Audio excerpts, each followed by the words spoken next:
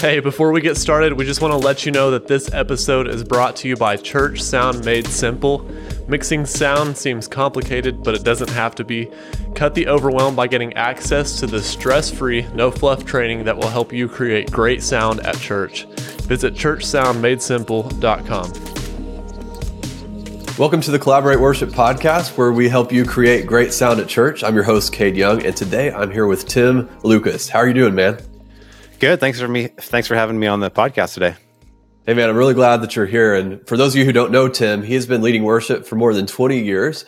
He's also the founder of worshipdeeper.com, where he empowers worship leaders to lead their congregations in deeper worship. So, Tim, give us the backstory. How did you and why did you start worshipdeeper.com?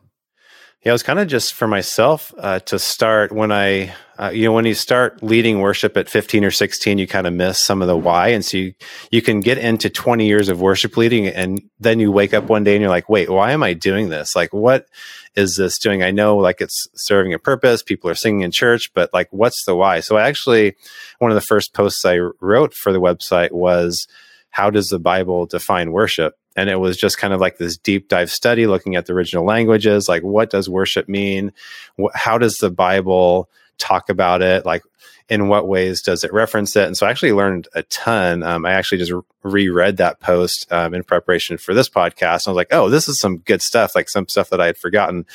Like, worship is, I don't want to go too deep into it, but worship is referred to as bowing down, like almost every time it's mentioned in the Bible, which I thought was really interesting. Something we don't do a lot, maybe in church, maybe you don't see it on the YouTube videos of Elevation or something, but it's literally like putting your face to the carpet, that's kind of what worship is. So that was kind of the reason I started, just to learn more about worship myself, force myself to learn the why and the how.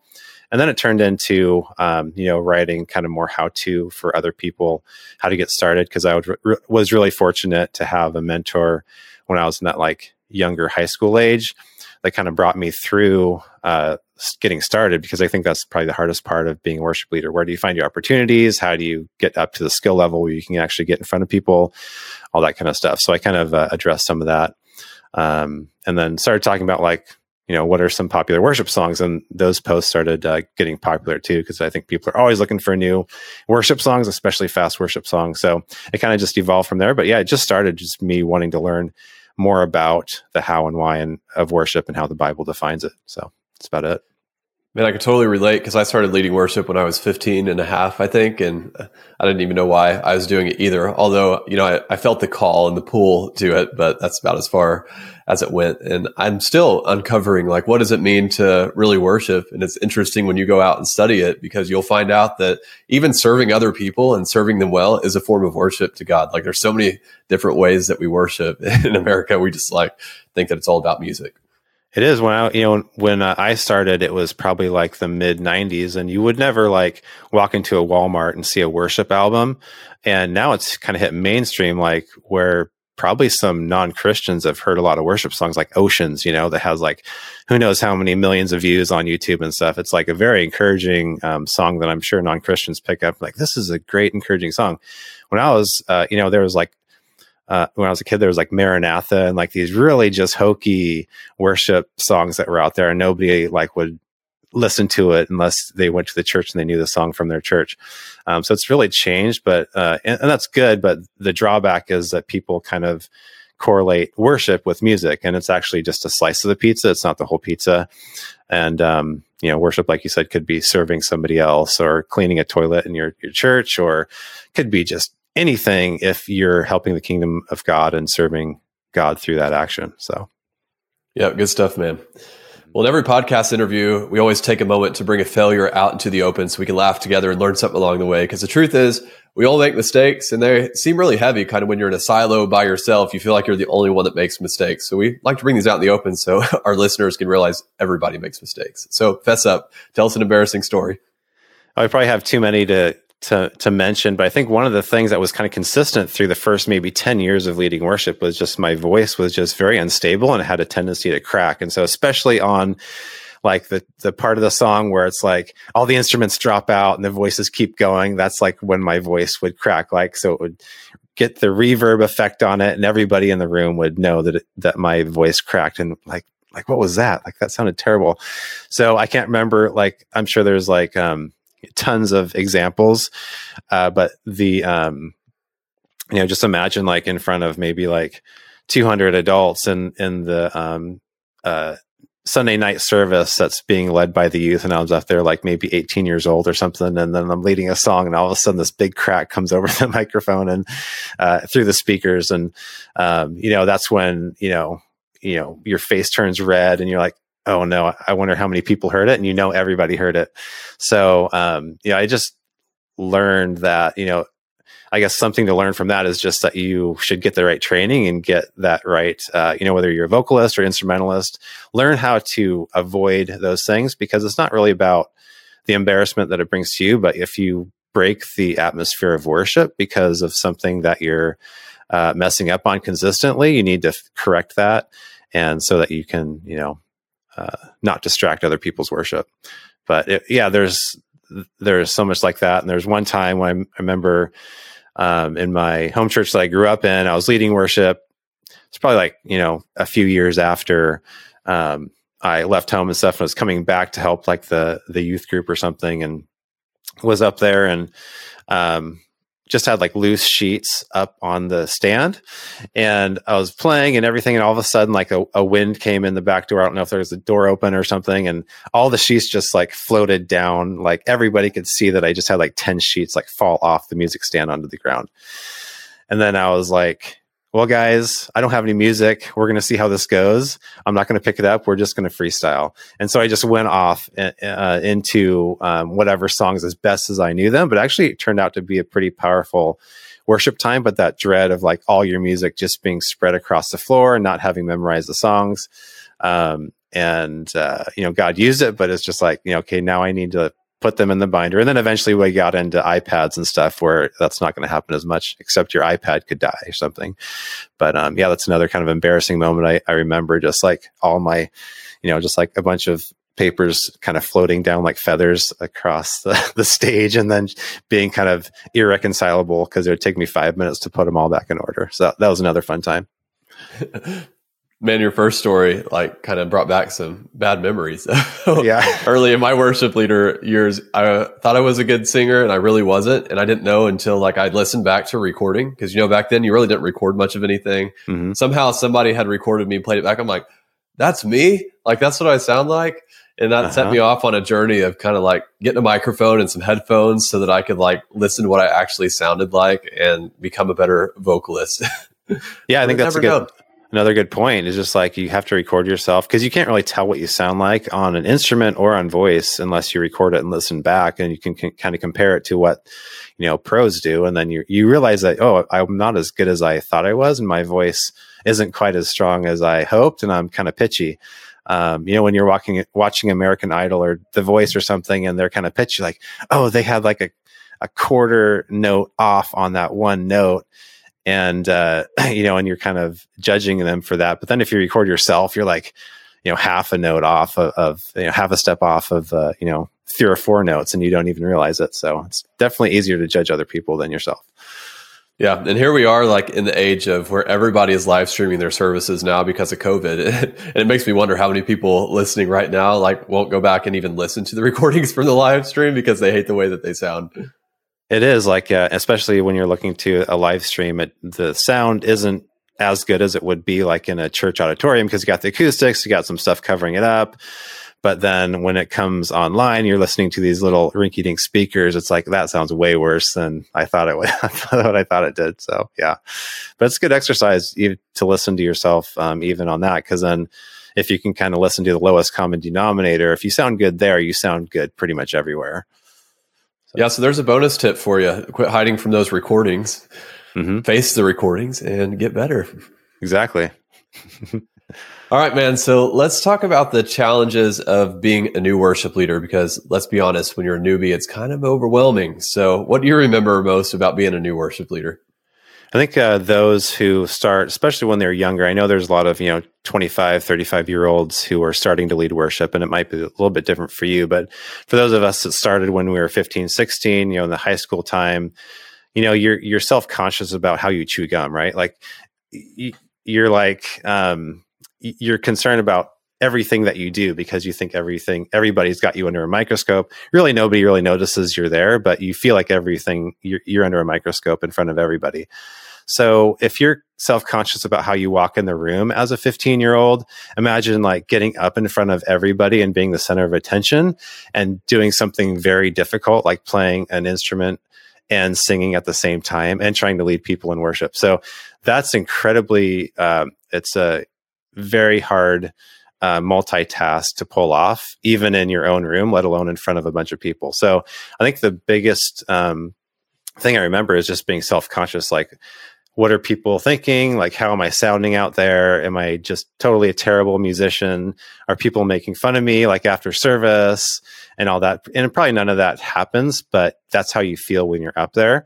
And so, yeah, that's kind of what I remember the most about kind of being a new worship leader. So if you are a new worship leader, no matter what your age, you're going to go through that. So just know that that is a totally normal part of the process. Yep, totally normal. And like the faster you can move past that, like the better off your life is going to be. Because I remember, like in your 20s and your teens, you're self-conscious about everything. And here I am, I'm 32 now, but I'm also a dad of 4 kids, and being a dad kind of like grows you up and all kinds of stuff. And like, I'm probably self-conscious about a few things now, but it's not very many things. And it's just such a better life just to live without that always in the back of your mind. Like, what do people think about me? Like, I'm to a point where it's like, it really doesn't matter. Like, as long as I'm doing what God called me to do, then I'm being obedient, and that's what matters. Yeah. And I think there's no shortcut to that either. So, one thing that I would say is just that repetition will take care of a lot of that stuff, because once you're super confident in your skills and what God's called you to do, like you're saying, you're not going to be as self-conscious. You're going to be like, well, if somebody doesn't like it, number one, I'm doing the best I can, what God's called me to do. Number two, they're not up here, so they really can't cast judgment. Let's see them get up here and try it, and then they can say that I'm doing a bad job. But I mean, that's a little bit more negative, but in the back of your mind, you're like, well, at least, I'm doing what God's calling me to do. And so that's all I can do. But yeah, just repetition, getting up there, leading worship 100 times there's really no substitute for it. Some people pray, God, help me not to be nervous. And where's a Bible verse that I can read? Or where's a 12-step program that I can go through to not be self-conscious anymore? And there's nothing like that. All that you can do is just get up there and just hammer away at that self-consciousness time after time. And after you do it 100 times, you step down from that fight or flight response, that like kind of primal, like, I got to get out of here type of feeling. And it just becomes normal to you. But there's no shortcut to that except just raw repetition. Good stuff, man. Although I'm sure they were looking for a shortcut. I wish there was, because I don't know how many times when I was a kid, I was like, God, if you could just make me not nervous for this, make me not nervous. It never worked. Like, I was still nervous when I got up there until I had done it 100 times. And it was like, okay, well, God answered the prayer, but it was like 100 times later. It wasn't that night, So he's going to answer the prayer, guys. Don't worry, but it's going to be a long process. But that's just how God has set things up. If he, just you have small beginnings, right? You shouldn't knock small beginnings. You shouldn't be like, I'm not good enough yet, so I should quit. No, you should keep going because you're going to get better. So there's just a lot of lessons to be learned no matter what you're doing, whether it's worship leading or something else. Preaching is the same way, I'm sure, although I've never done it. But, once you do that 100th sermon, you're going to be way better than you were when you started. So just keep at it. Yeah, so I think if you want a scripture that goes along with this, one that came to mind was like the whole fan into flames, your gift, your calling that's on your life. Like, dig into it is basically what that means, and practice it and get good at it, because God gives you, like, it starts off, He gives you a gift, but you got to develop that gift. So dig in. Yeah. All right, man. What are the most common mistakes that you see new worship leaders make? Repeating what we were just talking about, just like lack of the right preparation. A lot of people just expect to get up there and nail the song the first time, but you got to really put that time in at home. And wait a minute, you got to practice at home. Yeah, it's just a weird thing. You can't just get up there and practice during the rehearsal. We made a point at my church to call the pre-service run through the rehearsal, not the practice, because you're not practicing your instrument at that point. You're rehearsing what the service is going to be like. You have to actually practice what you're going to be doing at home. So set up a little thing at home that kind of mimics what you're going to be doing at church. In fact, go into your church or wherever you're going to be leading worship or playing your instrument and try to do it in that space, because that helps too. But it's just basically like going through that motion 100 times on your own before you get up in front of anybody, so that when you do get up there, you're not thinking about that. It's kind of automatic, and you can focus on leading worship and playing with other people and, creating a worshipful flow. So yeah, lack of preparation.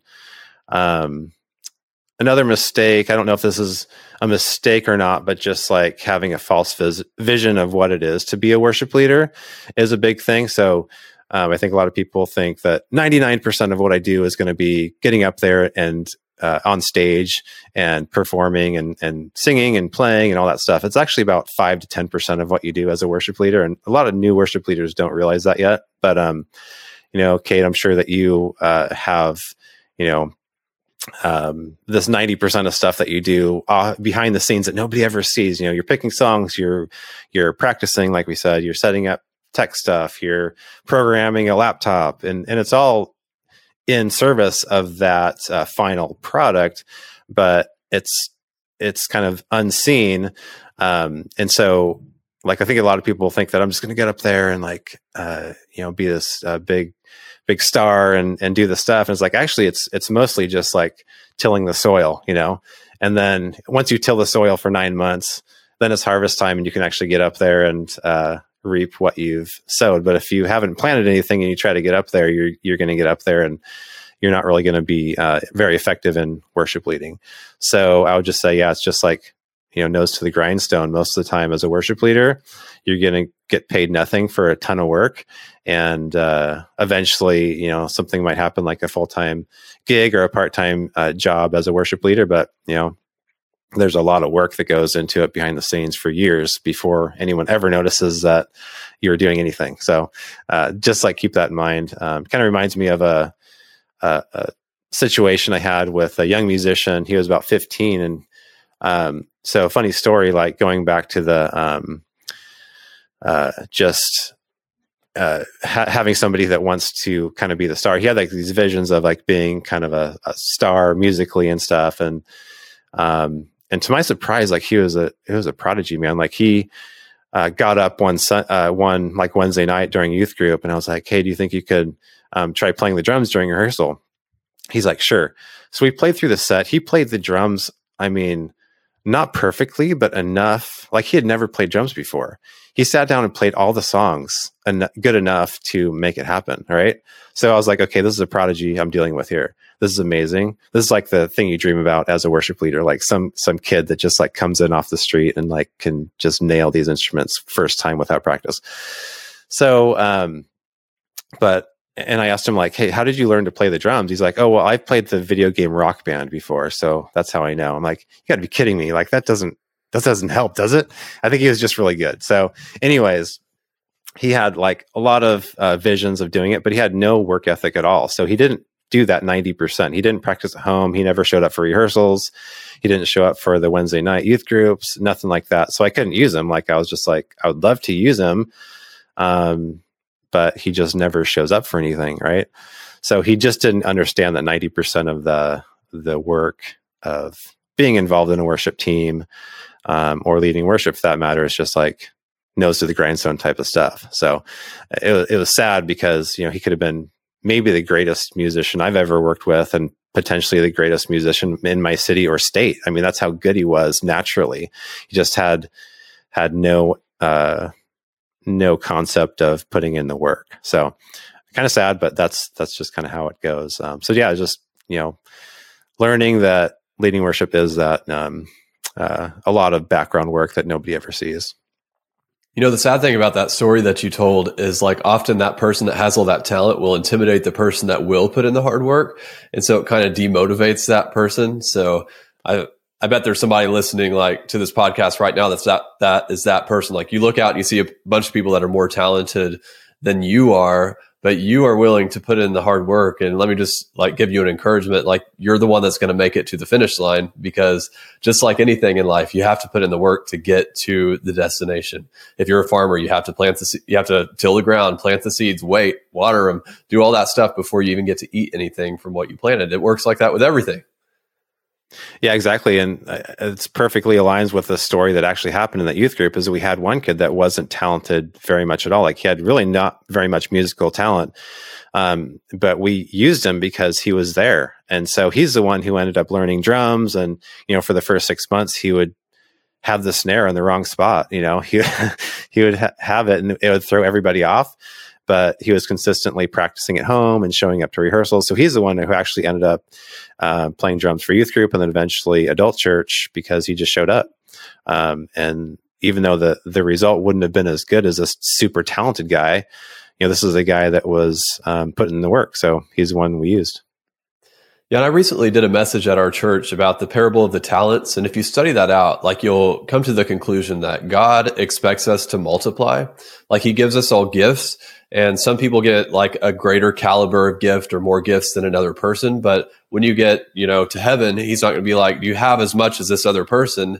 No, he's going to ask you, did you multiply what I gave you? And that's the only thing that's going to matter. So if you're looking at yourself and you're like, my gift is a lot smaller than this other person's, well, stop comparing yourself, first of all, because comparison is a trap. And just say, this is what God gave me, and I'm going to multiply it, and I'm going to make the best of it. Right. Sorry to get out there and preach, but it's on my heart. No, it's great. Yeah, I think it's good. I mean, you have a certain amount of talents, what God's given you.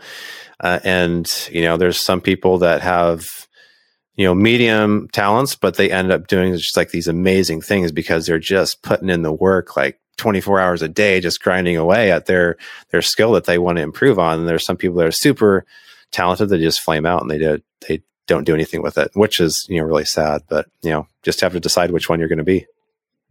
Yeah, man. Good stuff. Well, when you're a new worship leader, there's all kinds of things that you got to learn. You got sound and bringing the team together and just like everything. So if somebody's like brand new and they're just like, man, I don't even know where to get started. Like, what do you think is the most important thing for a new worship leader to learn first?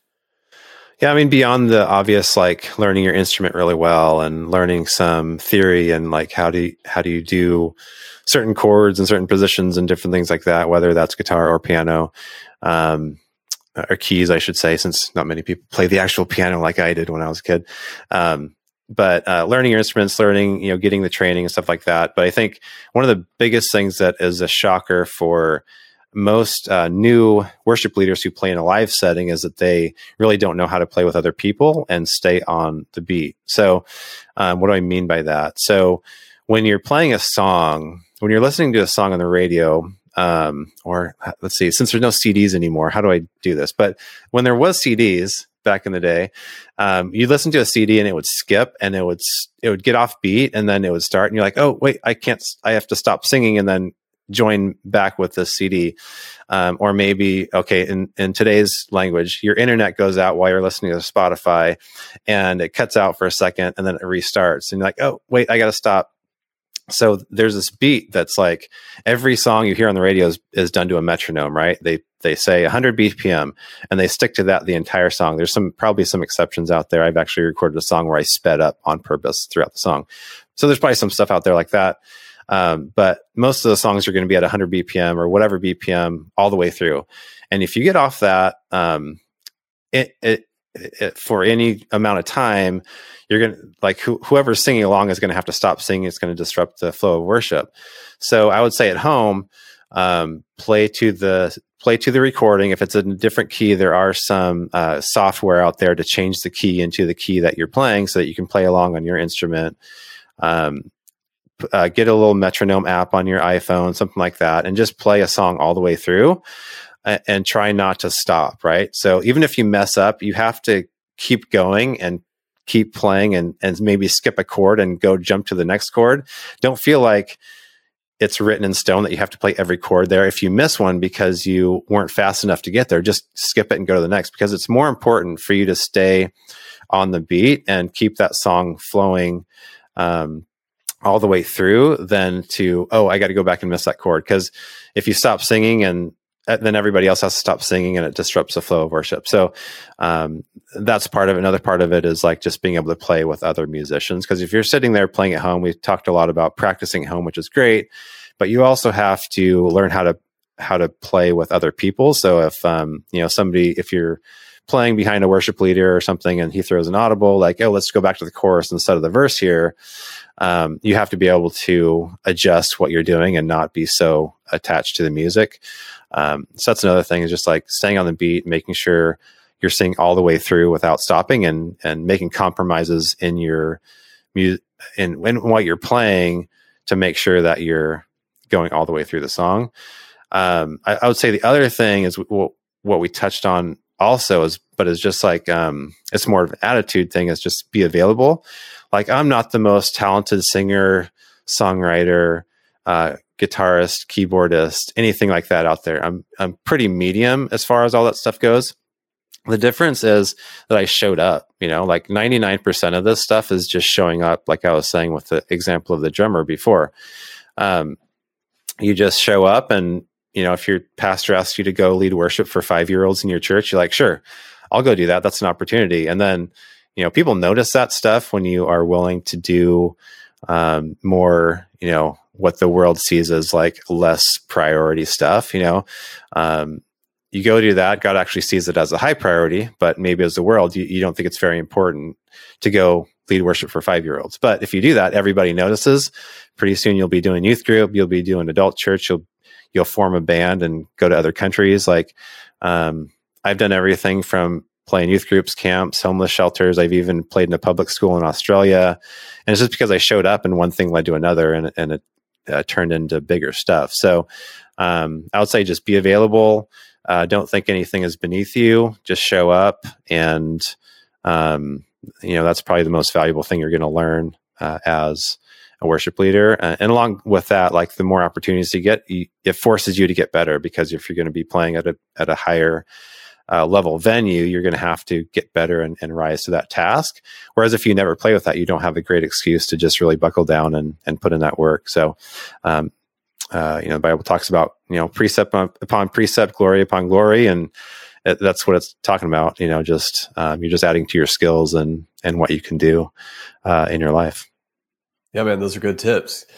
Good stuff. So back to how a new worship leader, like, they face a lot of overwhelm. And I think that overwhelm can be debilitating and kind of, make you get stuck. So what's a good way to overcome that overwhelm? Well, a lot of people don't have a opportunity to do this, but playing with an experienced band helps a lot. If you're a new worship leader, let's say you're like a singer, or you play an instrument and you sing, it does help to have like a really good backup. Like, I've played in bands where they're like basically semi-pro to professional level, and it's crazy how easy it is to sound really good when those guys are your backup. So on the other hand, though, I've been, as a really experienced worship leader, I've had a band that's just not good. They're beginning. They're either beginning or they don't know how to play the style that I want to play, and it's a train wreck. Even though I myself, as a worship leader, am pretty experienced. So I would say, as a new worship leader, it's very hard for you to get up with an inexperienced band behind you, and not be overwhelmed, because you're going to feel like there's going to something be going wrong every 5 seconds. And there probably will be with everybody that's super new. Sometimes that's unavoidable.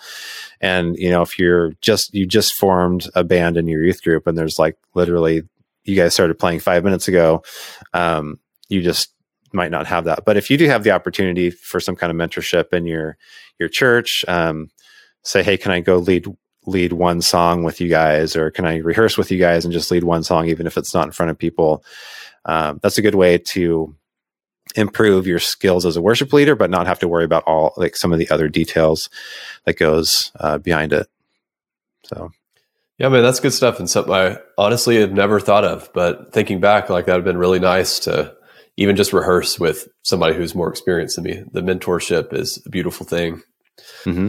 And one thing I'd like to add to cutting the overwhelm is to take things a week at a time. Because sometimes you go and learn from the bigger churches, the bigger worship teams, and they're planning 3 months in advance and all this stuff. And you're like, oh, well, that must be what I need to do. But I would kind of say, no, just start off taking it a week at a time. That's how I always did it. I was always thinking about the Sunday that's coming up and not any further ahead than that. And that was just to cut my own overwhelm. And also, when you're learning new things, learn one thing at a time. Just kind of write yourself out a list. It's I'm just going to improve this one thing at a time. I'm kind of like a 1 week at a time and a one thing at a time kind of person, because it usually works well. Sometimes you need to plan further in advance than that, but most of the time, I think the 1 week at a time strategy works well. I think that's really good, because you can get really overwhelmed looking at these high profile churches or worship teams or worship leaders. How are they, how is Lincoln Brewster soloing, a million notes a second and singing at the same time? I need to learn. No, you don't need to learn to do that. Play it in A chord first. And then, maybe someday you'll get there, but, start with the basics. Yeah. So just, it's really easy to get overwhelmed that way, but, taking it one step at a time, like you said, is key.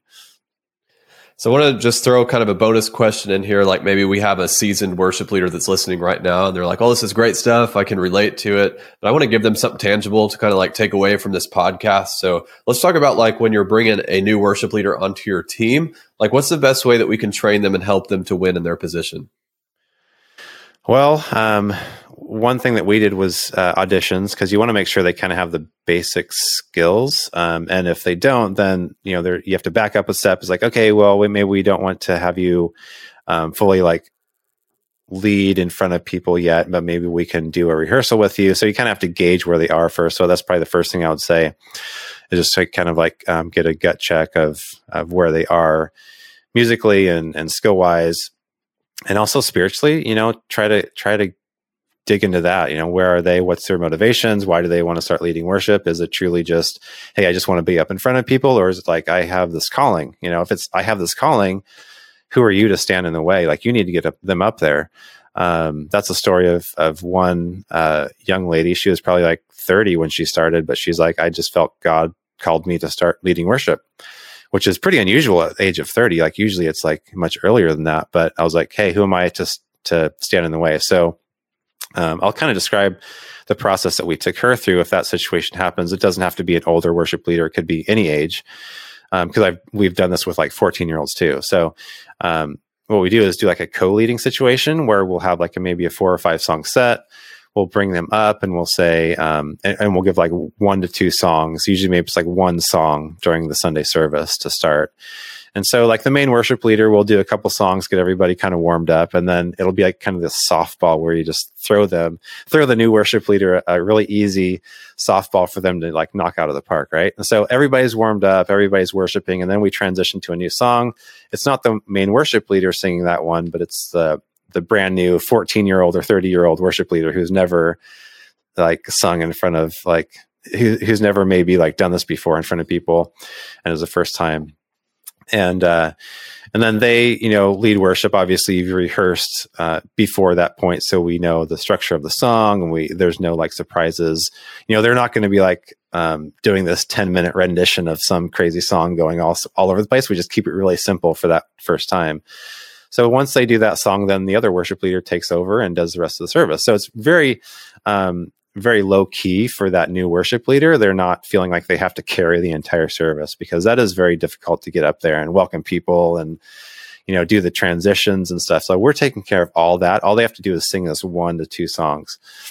So we've found that works pretty well to incorporate a new worship leader. Obviously they have to have the skill level to even go that far. But if you can, figure out that they do have that skill level, then you can bring them up and just do that co-leading situation. Then eventually, they're doing maybe 2 songs or 3 songs during that service. And eventually they're doing an entire service on their own, maybe with the main worship leader as an instrumentalist, just in case something happens, they can kind of keep things going. But it's just baby steps into that worship leading role. I think it's a mistake just to, unless they're super experienced and already, and they just come to your church all ready to go, to throw them up there and just say, "Okay, lead a whole Sunday." That's really scary stuff. So that co-leading idea has worked pretty well for us. Good stuff. I like that. Baby steps, kind of like the one thing at a time. Yep. Keep it easy. Well, man, Tim, this has been so good. Thanks so much for taking your time to be with us here on the podcast. What's the best way for people to stay connected with you? Well, check out worshipdeeper.com. Check out how does the Bible define worship? We'll throw a link. I think, Cade, you're going to throw a link in the show notes and all that. So that'll be there. Another thing that I like to share is just a book. I spent quite a lot of time last year writing a book called Learn to Lead Worship in 14 Days. So this is a fast track to leading worship. I don't know if everybody's going to be able to do it in 14 days, but it's basically breaking up starting to lead worship into 14 steps, all the way from never having played an instrument before to leading your first worship time, which is a huge amount of learning, which could take longer than that, but it's basically a kind of a 14-step program to get to that point. So I kind of break it down. And usually I sell the book for $10, but anybody that emails me and says, "Hey, I heard you on Cade's podcast," I'll just email it to them for free. It's just a PDF, and then I'll include some other resources like I think I have like a relative chord chart and some different other stuff in there too that might be handy as far as like theory and just learning the basics of music and different things like that. So I think there's like 4 PDFs that I'll just email. So just like email me, tim@worshipdeeper.com, and I'll send that to you free. That's awesome, man. Thanks for doing that. Yeah. And you also have a podcast. I know that you haven't put out new episodes much this year because, COVID kind of slowed all of us down, but you got some great content on there. So tell them about that too. Yeah, it's called the Worship Leader 101 podcast. And so my first maybe 30 episodes or so are just like, how do I get started leading worship? It's designed around, helping new worship leaders get started. And so it's really basic stuff. I know a lot of podcasts can get pretty technical, like how do you set up lighting at your church, or like how do I play with multi-tracks and stuff like that. And maybe you're not at that level. But this is just like really basic building blocks of how to get started leading worship. And then like in the later episodes, I start interviewing, worship influencers and people who have had a lot of time under their belt as a worship leader. And so there's stuff to learn there too. But yeah, check out those first 30 or so episodes if you're just starting out. They're on there. You can just download them and binge listen to them if you're really curious about how to getting started leading worship. So it's a great resource. Awesome. Well, don't miss this opportunity to connect with Tim, get his book, go listen to his podcast, go to worshipdeeper.com, check out everything that he has there. And as always, thanks for being with us. We need your help to get this podcast out to everybody who needs it. So please leave us a rating and a review on whatever platform you're using. And don't forget to subscribe so we can let you know when the next episode comes out. So go implement what you learned in this podcast, and we'll catch you next time.